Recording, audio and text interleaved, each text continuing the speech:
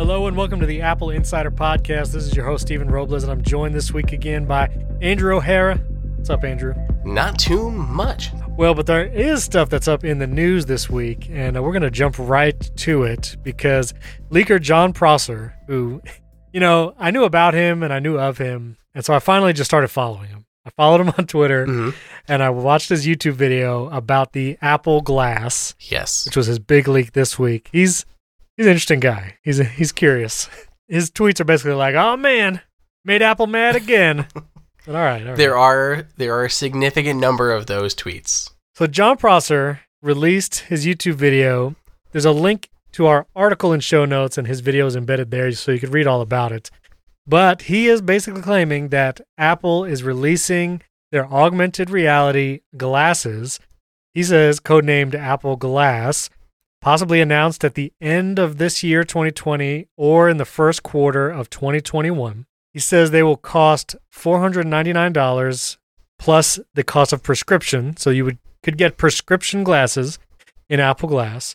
All the data is processed on the iPhone. So whatever the glasses do, it's basically tethered to the phone like the original Apple Watch was tethered to the iPhone. Couldn't do anything on its own, really. It's planned as a One More Thing announcement, again, end of this year or early 2021.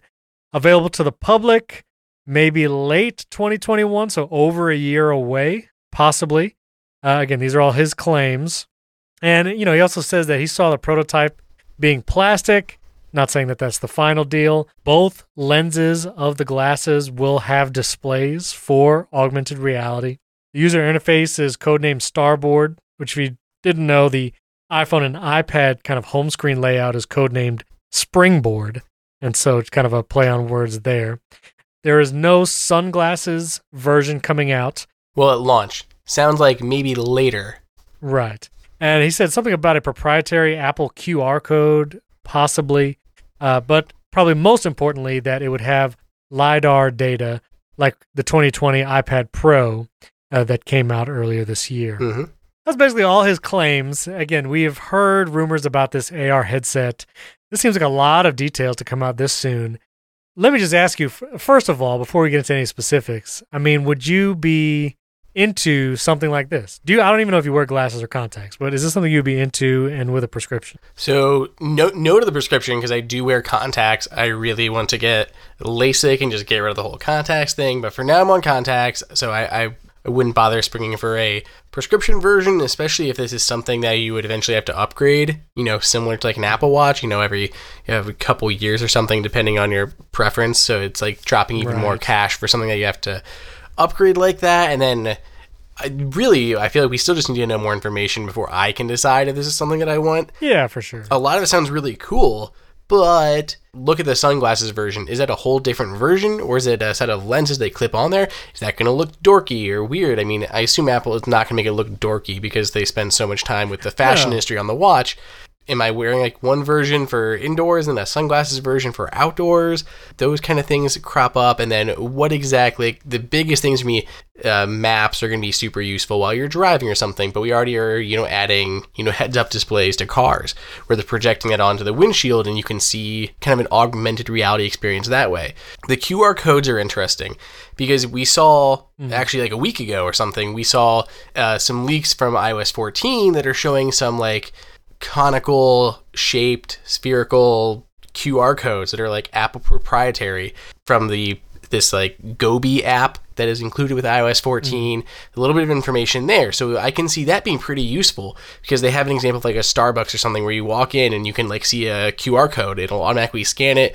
It'll bring up some sort of, display or something. In the Starbucks instance, you can create a card and start, earning your rewards, but it could bring up other information. So it's kind of a neat idea just to be able to look at something and these special QR codes will pull up these augmented reality experiences around you. And Jon Prosser also said there won't be a camera built in because of the privacy implications, being able to take a picture. But as you were talking about QR codes, I was thinking an interesting use case might be a version of Apple Pay that uses the QR codes on a point of sale system where you can just look at it and confirm maybe with a tap on the glass, the handle on the side, and then you just pay and don't even have to bring a device out or touch or try to get near it. You just scan it. Curious how they would do that without a camera. I guess the LiDAR scanner and maybe again a proprietary QR code. That's something you can see QR codes on a lot of point of sale systems right now. Anyway, Publix down here has it. Walmart has the QR code. You're paid by scanning it. Yeah. For their app. But I'm curious. So the Microsoft AR headset, I remember them debuting this maybe 4 or 5 years ago on stage. The Microsoft HoloLens, the AR thing, and I just always thought like this is cumbersome and ridiculous. And the idea of an Apple AR glasses, I'm sure I will feel differently once they announce it, but it feels almost un-Apple-like of a product.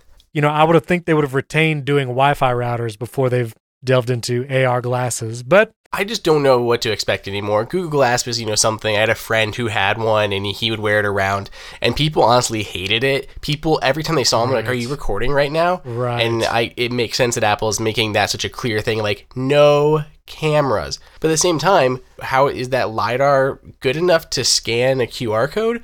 Because based on the demo LiDAR footage captured from an iPad, it is shapes and everything. It's not going to be specific to pick up, imagery like that. So how are they scanning QR codes with the glasses with just a LiDAR scanner? Right. But now I do imagine, again, the HoloLens was ridiculous. Yeah. Even the Google Glass was kind of crazy looking. I imagine Tim Cook comes out on stage wearing them, and it doesn't look like any kind of different glasses. It just looks like glasses he would normally wear. Mm-hmm. And he says, "Oh yeah, one more thing, I'm wearing, Apple Glass." So I'm sure they'll come up with some, pithy way of announcing it. You realize now every live blog of every Apple event for the next year is going to be like, are those Tim Cook's regular glasses? Do those look thicker to you? I can't tell. Everyone's going to be thinking that every single Apple event now until these things are released. But I'm also thinking use case. You said obviously maps, and I totally get that. Obviously, they would have to have some way of knowing when you are driving, because if there was some feature where your text messages or emails... They already have the do not disturb while driving, so they know when you're driving. Well, but you could disable that. Well, sure. And totally not do it. So I'm curious if there would be some kind of... But they can at least detect it. They could detect it. I'm just curious if there's going to be some kind of regulatory force enable... because I can't imagine a text message covering an entire eye, over a lens as far as a safety thing. So I'm curious if that would be like a forced do not disturb if it detects that you're moving at a certain speed. I just don't think it would ever cover your entire lens. I feel like it would always be a very small thing. And then it's not that different from heads-up display on your windshield or notification in CarPlay, anything like that. I don't think it would ever be that intrusive that it would ever block your vision, because that would be very detrimental to the user experience. Yeah. Because of accidents. So, but I imagine, use case, obviously maps and directions, especially like Street View style, would be interesting. I could see like shopping, if you're looking at things and, product information is coming up, looking at your Apple Card and being able to see like your balance come up, looking at someone's phone and being able to, share contact information with them or something. I don't know. There's a lot of use cases. Just depends on how it all kind of works out and if the functionality is there to make up for that $500 price point. I feel like I would still want to try it. Right. Absolutely. Oh, for sure. Right. And I'm sure video game developers will come up with some very interesting game applications for it. Maybe. It depends on the displays, though. Depends on how real, the stuff can look through the display, through glass. I mean, Pokemon will be the first to at least try it. Yeah. If they, that would have been... Niantic is already all over this, I'm sure. So, yeah, that is true. I don't know how immersive of a game you can make. I'm sure someone will come up with something. Curious if they will... with a company for the prescription. I mean, you can already, like with Warby Parker, I can get a prescription from my optometrist and literally just scan it and send it to Warby Parker, and they send me glasses. So maybe Apple does something like that. They tie into the health app and get your prescription, and you can send it, and it'll be magical somehow. Right. I would be curious if, with partners like Best Buy or Target, would you be able to go into a Best Buy, slap down an optometrist prescription, and order a pair of glasses? Or, do you have to go through Apple directly, maybe? I don't know. There's also the rumor that John Prosser said that the charging mechanism would basically be a stand that you place the glasses on upside down, and that's how they charge, wireless charging, like the Apple Watch or something. Which, again, another thing to charge is not necessarily an attractive idea right now already. No. Charging AirPods, iPad, iPhone, Mac, but Watch, yeah. But you got to do it some way. A couple other things that we had seen on these guys. We've seen patents on using Apple Glass to unlock your phone. So the idea would be it would authenticate when you put the glasses on. It would know that you have them on and you are who you are. And then you'd be able to look at your phone and automatically unlock it, not having to worry about Face ID and stuff. So that could be really great for dealing with right now wearing masks and not being able to easily swipe up your phone and having to put in your passcode and stuff. So that I could potentially see as being helpful. I think shopping and stuff would be good. Again, he self-proclaiming that he has made Apple very mad. So we'll see. We'll see how that bears out. I mean, he seems very confident. He was like, the nice thing about leaks is they're either confirmed or they're not. So you'll know if I was telling the truth. So we'll see. He has been very accurate so far. And he has been. And kind of partially to back this up too is, so we did a video around this because of course, that's what we do. We do a lot of videos here. So we just did a Apple Glass video where we pull in Prosser's rumors with just a ton of others, like a dozen different sources from the iOS 14 code leaks. We've seen, he's talking about Starbird as the UI code name. We found that in iOS 13 that was released, or that was kind of rumored from iOS 13 code a while ago. So a lot of what he's saying has been heard before. We've seen it in patents, we've seen it in code, we've seen it from other leaks, we've seen it from analysts like Ming-Chi Kuo announcing some of these things a while ago, even though he has been very fuzzy on release dates. That's been moving a lot, and Prosser specifically called him out, saying he disagreed with his release schedule, because Kuo was saying 2022. Prosser is now saying, I'm pretty sure his tweet said released in March to June 2021. That's right. And then announced end of 2020, beginning 2021? Correct. Okay, so we could, theoretically here, we could see this before the end of the year and then have that nice get ready window, just like with the initial Apple Watch, right, with releasing mid next year. Yeah, which makes total sense. Maybe even, if they do the iPhone announcement late, like rumors are saying, the iPhone 12 announcement won't be till October. Mm-hmm. I can see that as being that one more thing, because I believe that's how it went with the Apple Watch. It was at the end of an iPhone announcement, and they teased it October, November, or something like that. And then it came out April the following year. Yeah. Do you know how packed that iPhone announcement is going to be if we really do have two entry-level iPhone 12s, a big and a small? We've got the 2 Pro models, big and small. We've got new Apple Watches, and then we've got, an Apple Glass announcement in there, let alone if we see anything about an updated HomePod or any of the other hopes that we are kind of wanting to see. That's going to be a busy event. Yeah, and there's been some sales on the HomePod. I know you can get it for only $200 now, I think, at Best Buy, which only $200. I understand it's still $200, but down from $350. Well, it's a pretty steep discount. If you have a HomeKit home, that is a steal for those. It's great. It makes it so much easier to control your home. Yeah, so HomeKit, there might even be an updated HomePod, maybe even this summer, in the next couple months. True. I'm also curious. I was actually trying to get an iMac for a business, and there are almost no refurb iMacs available through Apple. Except for the iMac Pro, and there's only that one model. Mm-hmm. And even buying new, some ship times vary. So I'm curious if there'll be an iMac refresh / HomePod, maybe just via press release in the next 2 months. I wouldn't be surprised. I mean, we just finished up the MacBook Pros. Yeah. It's funny, I just did that this morning, right before our podcast. Just knocked out our 13-inch high-end MacBook Pro review. So we got that one out of the way. So I wouldn't be surprised if we saw some iMacs coming down the line. Even an iMac Pro, that's been quite a while since that's been refreshed. So, and also the Apple TV, there were rumors that would be refreshed soon. Mm-hmm. So we'll see. I wouldn't be surprised if the dev conference we saw the updated Apple TV. I know they don't release hardware there, but just announcing we're going to be releasing a new Apple TV to go alongside this or something minor like that. Because it does sound like it's mainly going to be updated storage and an updated processor, basic stuff, not anything, huge. Yeah, that's something Apple just throw out at the beginning of the keynote at WWDC. They'll cover the smaller platform first, and we'll say yeah, Apple TV, here's a new feature for the next version, and also here's new hardware, and that's it. Moving on to exactly. HomePod or something like that. So it's a lot of information from John Prosser at this point. Again, all rumors and speculation, but we will see later this year if we do see a one more thing Apple Glass. That's the end of some Apple event. So stay tuned to Apple Insider. Check out Andrew's video, which is also in the article. Links to that in the podcast post when it goes up. And if you haven't checked out the beautiful new appleinsider.com website, that's all responsive, you should go check it out. responsive design. Yes. No more mobile-centric site. Yes, it's great. It looks great. So go to appleinsider.com, click that podcast tab, and you'll see a post for every episode we do, and all the links in show notes, the articles we've mentioned, they're all in the post. So I encourage you there. Comment. We'd love to interact with you in those forums. And, last week we had a bunch of links. Wesley and I did some shortcuts, and so you can find a bunch of links to those there. Got some great feedback by email and Twitter on that as well. And the week before, Andrew and I had a big HomeKit roundup where we linked a bunch of products, and so check that out as well. This episode is brought to you by Mint Mobile. Listen, do you remember your first cell phone? I remember mine. It was a flip phone, I'm embarrassed to say. But all those first phones, you had to get it from one of the big wireless providers years ago. And man, that monthly bill ever since has been a pain. But I discovered another option that gives me that same premium service at a fraction of the cost.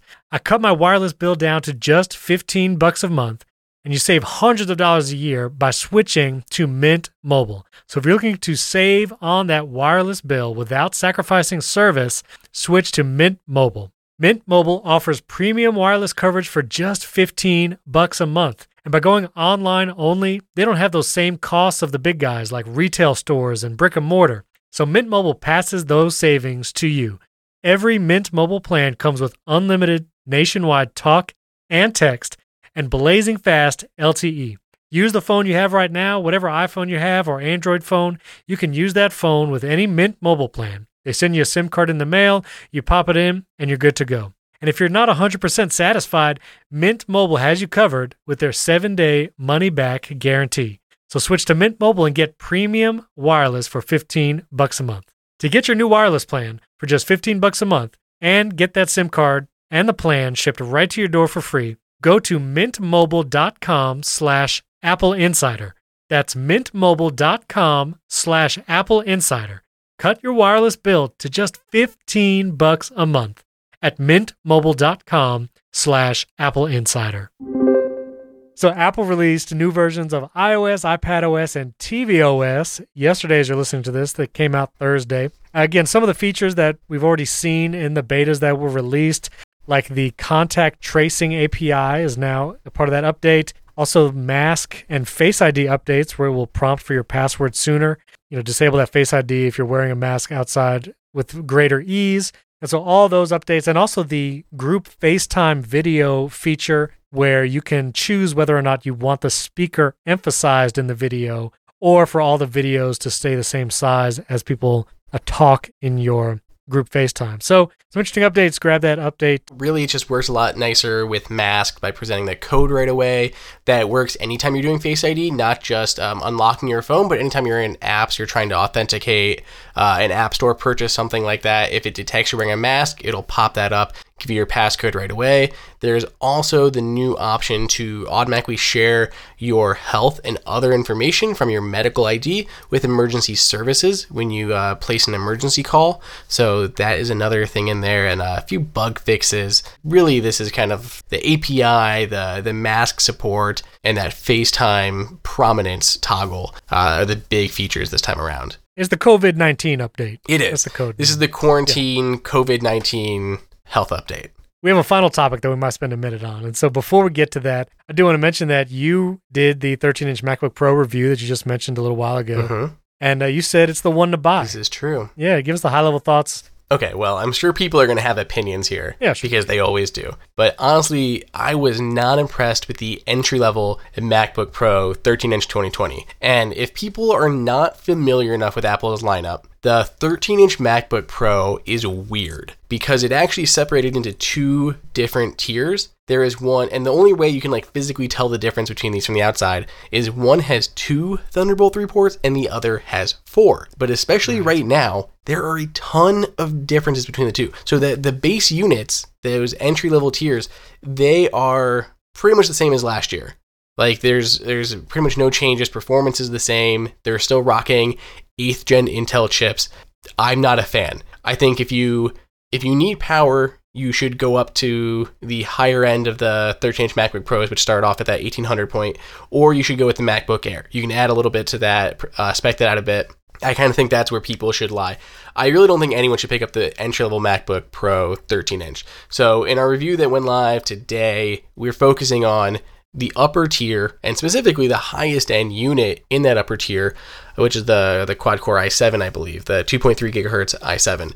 When you're looking in between the base units and this upper tier, if you try to kind of outfit that base unit, like, oh, I want to add a little bit of extra storage, going 8 to 16 gigs, which is where the upper tier starts, and I want to add double that storage to 512 or something, which is again where that upper tier starts, I believe. Just doing that, you're within $200, I think, of that upper tier MacBook Pro, and there's still a ton of differences there, and your processor is still slower. If you try to outfit it literally the same, you try to upgrade the processor, upgrade that storage, and upgrade the RAM, it's now more expensive than that base unit of the upper tier, and you still lose out on a lot of things. So those base units I just do not recommend. The upper tier, you get a 10th gen Intel chip. Yeah. So if you look at the previous generation, last year's model, on the high end, it had a 2.8 gigahertz i7 processor, but it was the 8th gen chip, and now we have a 2.3 gigahertz i7 processor, still quad core, but it has better performance. We're getting like 25% better performance on these new chips because you're going from an 8th gen to a 10th gen. So it's technically clocked slower, but better performance there. Right. Between the entry-level units and the upper tier, you also have faster RAM, 37, 33 megahertz LPDDR4 RAM. So you have faster RAM because the low ends are using DDR3. You can go up to 4 terabytes of SSD storage. The lower ends, I think, can only do 2 terabytes, and you can go up to 60 or 32 gigs of RAM there instead of just 16 on the lower end. You get the 4 Thunderbolt 3 ports. You have the new Intel Iris Plus graphics, which can power a 6K display, like the Pro Display XDR. So there's like a ton of differences there. So even if you did outfit the lower end unit to match the bigger ones, you're going to be paying more money, slower RAM, slower, older processors, not as good graphics. It just doesn't make any sense. So I think for most people, if they want a little bit of extra power, they should go 100% for those upper level 13-inch MacBook Pros. And I'm already seeing comments coming in from people on the YouTube video saying, oh, at that price, you might as well buy the 16-inch MacBook Pro. And honestly, that is a good solution, or maybe a refurbished 16-inch MacBook Pro, but you have to decide which one you want as far as portability goes. If you want the size of the 13-inch, or you want the size of the 16-inch. Some people want that size of the 13-inch. I kind of have a nice, display in my studio. I don't necessarily need a 16-inch on the go all the time. Maybe I want that smaller display. I am honestly perfect with my 12.9-inch iPad Pro. Right. So going up to carrying around a 16-inch, depending on what you're doing, just may be intolerable. I feel like people would rather have that 13-inch if they want the portability, but also want some power. You may be paying a little bit extra, but you're paying for that portability there. Yeah, and I would say the 13-inch, I love the 13-inch MacBook Pro size. Just the portability, but you can still power it. I have the 16-inch MacBook Pro, which again, it's a big machine. Like, don't get me wrong. The reason I went with it was for the graphics performance, because this is kind of my main machine. So if I want to do 4K video editing, or sometimes I do some live production video using like Pro Video Player and different streams of 4K powering multiple displays, I wanted the graphics power of the 16-inch, which you can only get in the 16-inch with the dedicated graphics card. So, if you're looking for that, and if it's your main laptop and you don't have a desktop, the 16-inch might be a better solution. But for the 13-inch, like you're saying, number one, the importance of having 4 Thunderbolt 3 ports as opposed to just 2. Let me tell you, I cannot tell you the amount of times that it has come not only in handy, but really needed. Assume you're going to have power plugged in and you have, a USB stick, or maybe you need to plug into Ethernet. If you only have 2 ports, like, you're done. My situation right now, I'm plugged into power, I have an audio interface plugged in, and Ethernet. And just that simple setup, you don't want to have a dock or a hub. And I have those too. And actually, I just ran into it today. My hub doesn't have Ethernet. You can get some USB-C hubs that have Ethernet built in and some not. And so if you don't have the right hub, you might be up a creek. You might not be able to plug in the Ethernet cable or plug in the HDMI cable. So I would just agree with your assessment. Get that higher tier 13-inch MacBook Pro. Get the 4 Thunderbolt 3 ports. And again, you might just like the size. For me, I have my 11-inch iPad Pro, which is kind of like my portable deal. And so I treat my 16-inch as my desk machine. If I'm going to sit down and edit something, I'm at a desk. I can use it in a coffee shop, I'm probably not going to use it on a plane tray table Yeah. when we fly again one day or something like that. So, but yes, base level, you should definitely go with that higher end. Get the 10th generation Intel Core processor. Get the 4 US or Thunderbolt 3 ports. Like, you want that. You want that version. Exactly. Another thing that I know people are going to be wondering about, again, something I've already seen the comments coming in on, is any thermal throttling issues here, especially on those upper end i7 units.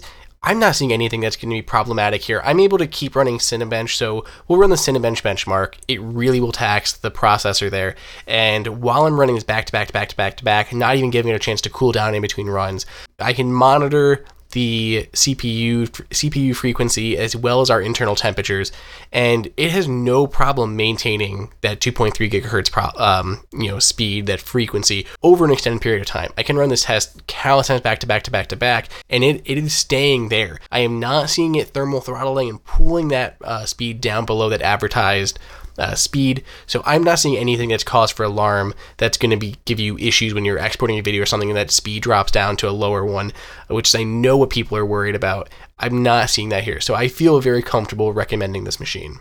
So our last topic for today, Andrew and I are not going to try. We're going to try and not get too worked up. We're going to try and not get too mad about it. But this news came out. And so Joe Rogan, if you don't know who he is, I mean, he is one of the top podcasts and radio shows in the country. Pretty sure it's number one on all platforms, or at least most platforms, right, or the top one or two. Very popular. And, if you have not heard of Joe Rogan, or you're like, I've never listened to an episode, you're probably under the age of 30 or 40, which I get it. Like, I have not really listened to a lot of his shows. I've seen clips of him on YouTube, but he is extremely popular, I think 40 plus. Obviously, he's number one show. So the announcement came out that he is going to take his show, The Joe Rogan Experience, to a Spotify exclusive deal, meaning that come September 1, that it will be going to Spotify and it will be available on Spotify. And then by the end of the year, it will be unavailable anywhere else. So if you want to listen to The Joe Rogan Experience, you cannot do it in the Apple Podcasts app, or Overcast, or Pocket Cast, or Google Podcast, or through an RSS feed. Right, nowhere. It is becoming a Spotify exclusive.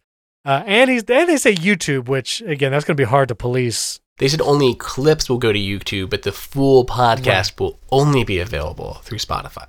So this goes into the idea of platform exclusive or specific shows.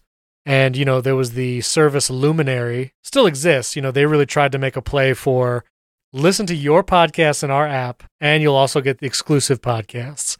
So they made that play. Spotify has been trying to do it. I think they've had a couple exclusive shows up to this point, but nothing to the level of popularity as Joe Rogan. And if you love podcasts, I mean, you're listening to this. This is a podcast, so I'm sure you like them to some extent. This is a podcast. I love podcasts, and one of the great things about them is the open standard they're built on, which is RSS, and you can listen to them anywhere. You can take that feed and do whatever you want with it. And yes, there are some challenges because it's so open, like analytics. There's no real way to know how long into an episode you've listened, or if you skip the ad spots. And there's no way to go back and reinsert an ad into a past episode easily, without creating a whole new file and uploading and all that kind of stuff. So the benefit of going to a single platform, and this was the pitch that Luminary tried to make, is listen, if your podcast is, exclusively in this app, you get all that data. They can see, oh, you've only listened to 3/4 of the podcast, or you've only listened to the first 5 minutes. And they can do something called dynamic ad insertion, meaning that whenever you listen to it, if they want to put a new ad in it, then that ad launches tomorrow. Whether you're listening to an old episode or a new one, everyone is hearing that latest ad, and they're dynamically inserting it into the show that you're listening to. Personally, whatever benefit those things bring, I am against the idea of these platform-locked shows. It kind of breaks down the entire nature and beauty of podcasting. I mean, I can look at our analytics for this show or any of the shows that I do, and I can tell you people listen in a wide variety of apps and services. Some people like to listen on the web. Some people listen in Apple Podcasts. Some people like to use Overcast or Pocket Cast or Castro, all those kinds of things. I'm looking at it right now, and there's an overwhelmingly amount of you listen in Apple Podcasts, but there's also a big chunk in Overcast, some in iTunes, and all that kind of stuff.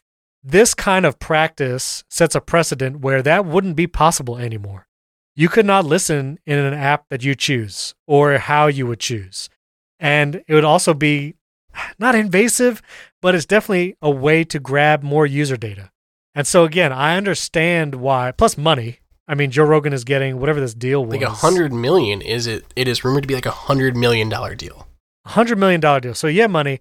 I am in favor of saying, listen, Joe Rogan or someone else, make your show exclusively paid before you make it an exclusive platform available show. I would say, if you are that popular, your audience is that committed, then ask them to pay for the show before you lock it into an app or a platform and you can't get it where you want it. Someone might make the argument like, well, YouTube is, those videos are only in YouTube. Like, yes, but not only does YouTube put apps everywhere, you can also watch a YouTube video in the web, the open web, without logging into your Google account and without doing all that stuff. You can just watch it in a web browser. And I think this is setting a precedent, and hopefully other shows do not go this direction, but it is starting this precedent of the benefit, and what you want to do with a podcast is make it a platform exclusive for all these benefits and basically screw the user is kind of the message that it sends to me anyway. Tell me your thoughts, Andrew. Well, I will keep it family friendly because my immediate thoughts are not exactly family friendly. I'm very annoyed by this. I think it's insane, and I hate the trajectory that we're on. I hate the precedence that this sets for other podcasts. I know Spotify has been working towards this for a long time. If anyone didn't know and hasn't been following Spotify's kind of foray into this, about a year ago, I believe they bought Gimlet Media. They were known for Homecoming, which was a huge podcast, which even then became a TV show on Amazon. So they went and did that. They bought another, like a crime and mystery network that I can't remember what it's called at the time being. And then they also bought Anchor. Anchor was announced at the same time as Gimlet Media, which is a podcast creation tool. So now they own the platform that it's on, the tools to create it. They own the production companies like Gimlet Media. Now they're buying podcasts that are incredibly popular, like Joe Rogan's podcast, and they own the ads that are being played there. This is huge for them because unlike streaming music where they have to pay every time that someone listens to a song, they're actually making money every time someone listens to a podcast because of those ads that they're putting in. So it's incredibly lucrative for them to do this, but it's setting such a bad precedent. It's so icky almost. Is just, I get just a terrible feeling about this. And say what you want about Apple's policies on the App Store and everything like that, they seem to understand podcast. They are not buying up podcasts and making them Apple exclusives. They are not they have been open to so many podcast apps on the App Store, incredible ones like Overcast. They're promoting like crazy. They're adding supporting features like CarPlay on those third-party apps as they get updated. They have not really done too much with the stock podcast app. They've let it exist and update it incrementally, but they're really letting people use other podcast apps and keeping it open and free like podcast should be. And I just hate the way that this is going. And I'm not going to bother with it. I'm not downloading Spotify for this. I'm just not going to listen to Joe Rogan's podcast other than clips on YouTube. Will be probably all that I will consume going forward. Not some righteous stance that I'm trying to make, but I'm just not going to download and deal with Spotify just for a single podcast like this. And also, again, the beauty of podcasting is like if you wanted to start a podcast, I've had friends say, what do you think about Anchor? And one of my hesitations had been, before they were even bought by Spotify, was this platform is really locking your content into itself, and getting it out and moving it is going to be difficult. And, who knows what will happen to Anchor in the future. Again, it's been bought by Spotify, so it tells you what happened there. Mm-hmm. But the great thing about building your own website, just like making your own podcast, is you can just pay for server hosting somewhere. That's basically it. And get a domain, and you can have a podcast. Even if you don't use one of the platforms specifically made for podcasting, you can open up a text file on your Mac, make an XML feed and upload your MP3, and like you have a podcast. That's it. It's so easy. It's easy. It's open. And if you wanted to move it, we have our podcast in one platform, but if I wanted to move it, that platform makes it very easy to just like, all right, just move your stuff. Put your XML file somewhere else. You can move your MP3 files, and that's all you have to do. And when you lock into a platform like this, it's one of those double-edged swords where if you want your video content to be seen by people, you have to put it on YouTube. Yes, there are other alternatives, like Vimeo exists out there, but its use case is not for just people to find your stuff.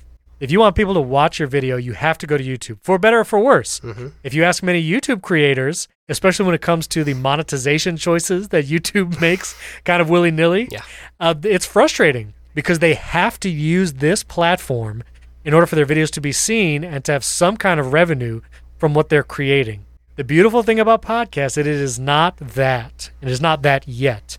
You don't have to put your podcast on a specific platform for it to be heard or for it to be listened to. You can just put it out on the open web, and someone on their Android phone in Google Podcasts can find it. Someone browsing an Overcast can find it. Someone browsing the web can find wherever you are hosting that website and just listen to it right there without even subscribing or downloading the episode. And as this kind of mergers and exclusive deals happen, it might move podcasting to that same place where YouTube is, where if you want to make anything from a video, you have to put it on YouTube. There is not really another option. And I don't want that to happen to podcasting because it is actually succeeding in its open form right now. Yeah. There's been many people that have said this is the golden age of podcasting. And listen, podcasts have been around for a long time. I mean, if you followed This Week in Tech with Leo Laporte, he's been doing it for what, like 20 years maybe? And even before that, podcasts were part of iTunes and this weird thing that only a few people knew about, but it existed. And the beautiful thing is it's the same thing now. It's an RSS feed with MP3 files. And there's better services and better platforms to do it that don't make it exclusive to a platform. There's ways to do it that it can still be open and available to people. So Joe Rogan, I have nothing against him personally, whatever, but this direction that it is taking the podcasting industry into this exclusive deals, it doesn't bode well in my mind, and I would much prefer it stay open like it has been forever. Yeah. One thing I remember when I was looking at the announcement and also the amount of hate that was listed below it, one thing people seem to be mildly confused on is while it's moving to Spotify, it is still free. So you don't have to pay, you don't have to be a paying Spotify member to listen to Joe Rogan podcast when it does become exclusive.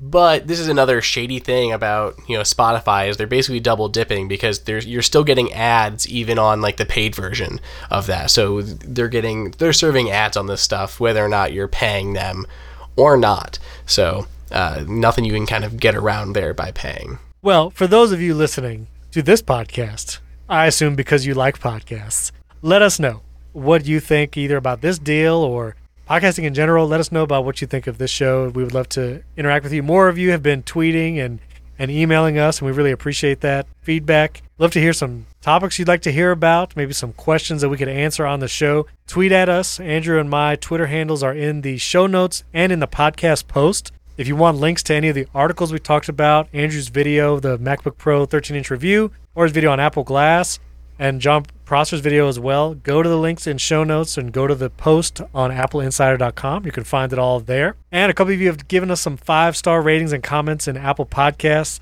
We really appreciate that. And if more of you could do it, we thank you taking the time to give us that 5-star and comment rating. We appreciate that too. Thanks for tuning in this week. We'll catch you next time.